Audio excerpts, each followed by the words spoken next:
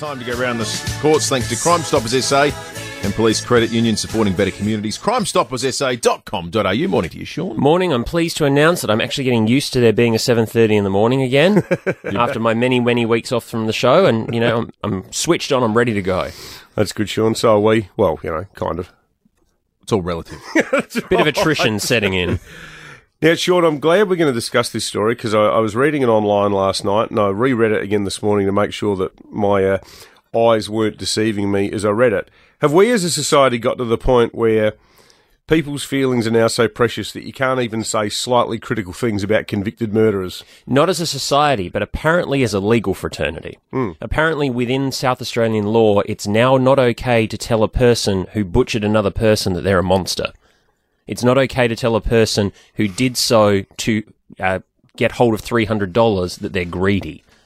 It's not okay to tell these people that they're scum or that they've destroyed lives.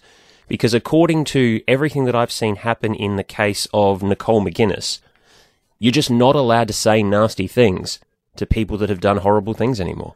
And by horrible, and you've covered this case for years now. Yeah, 20 years. It doesn't get any more horrible than what happened to poor old Joanne Lillicrap, does it? That's right. I'm sure if I say to people the words Joanne Lillicrap and Strawberry Patch Murder, that will fill in the gaps. This is breakfast radio, so we won't go too deep, but this was one of the most heinous, one of the most brutal, one of the most butchering murders in all of South Australian history.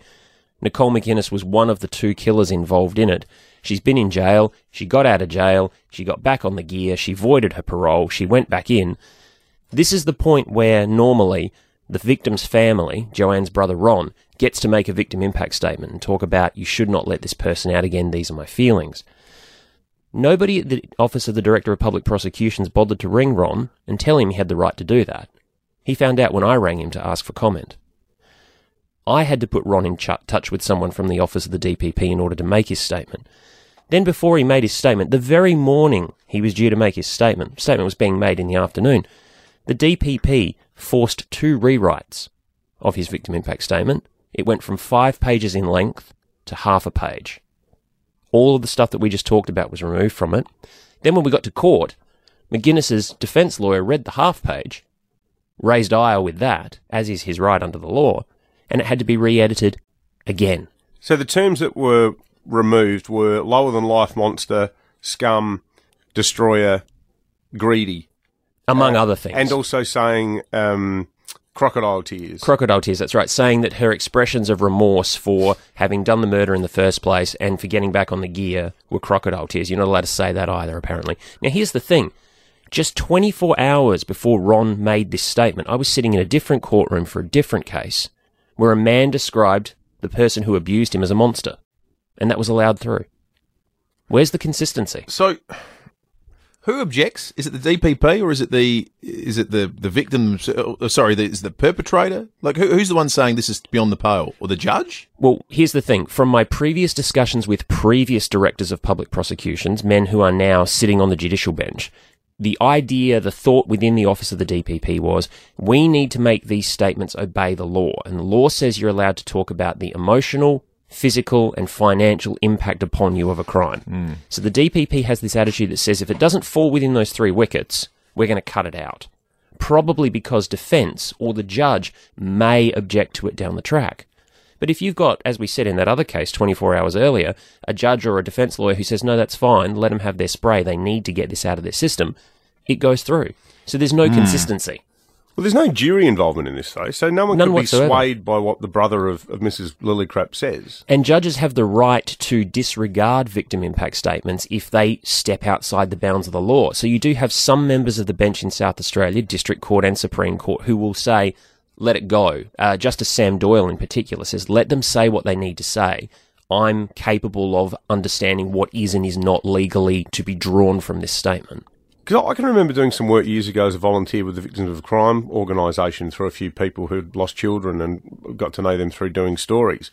And at that time, there was no victim impact statement. That's right. There was a big debate about it, and they only came in the late 90s? Very late 1990s. I think we're just about to hit the 25th anniversary of victim impact statements actually being in existence. And I'm sure the whole point of them is to let people who've gone through the hell of losing a loved one, at worst, talk about how it's affected them and to vent their spleen, if they want to, about the person who's done it. I don't want to be a cynic, but the bigger the case and the more high profile the case, the more it seems the victim impact statement is clamped down on by somebody. By somebody. I remember the murder of Anne Redman?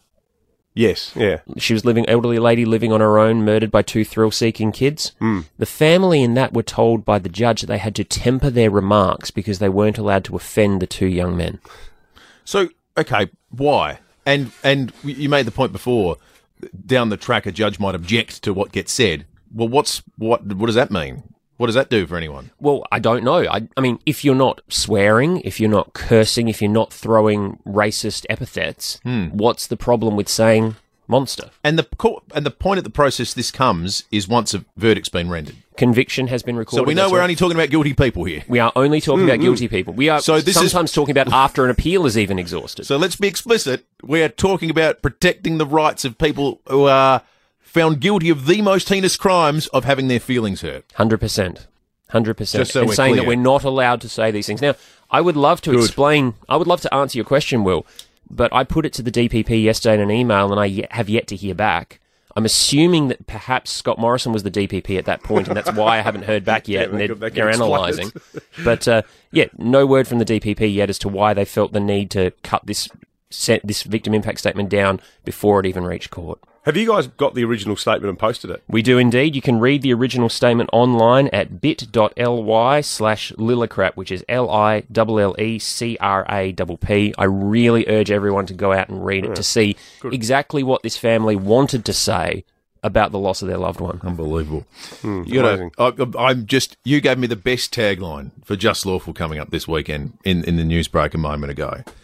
A gun runner who unleashed an arsenal of weaponry into the underworld and a drug dealer who's making millions importing drugs from overseas, neither of whom have graduated high school yet.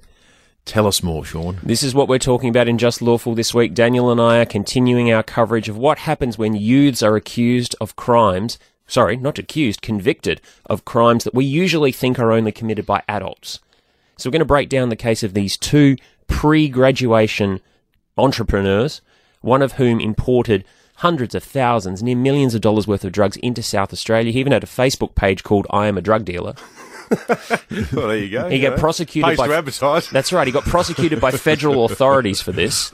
And also a kid who decided that, look, Dad's arsenal of 33 guns, which is all completely lawful and legally stored, if I sell that off to my underworld contacts, maybe I'll make myself a big man and get some scratch in the process. So we're going to talk about why and what happened to them and how the law deals with these sorts of crimes when these kids aren't even old enough to shave in some cases. Amazing. Amazing story. Fantastic work, Sean. Great to have you in. Good on you, Sean. Thanks, guys. 5AA Breakfast. David Penberthy and Will Goodings. Weekdays from 6 till 9 on Adelaide's 5AA.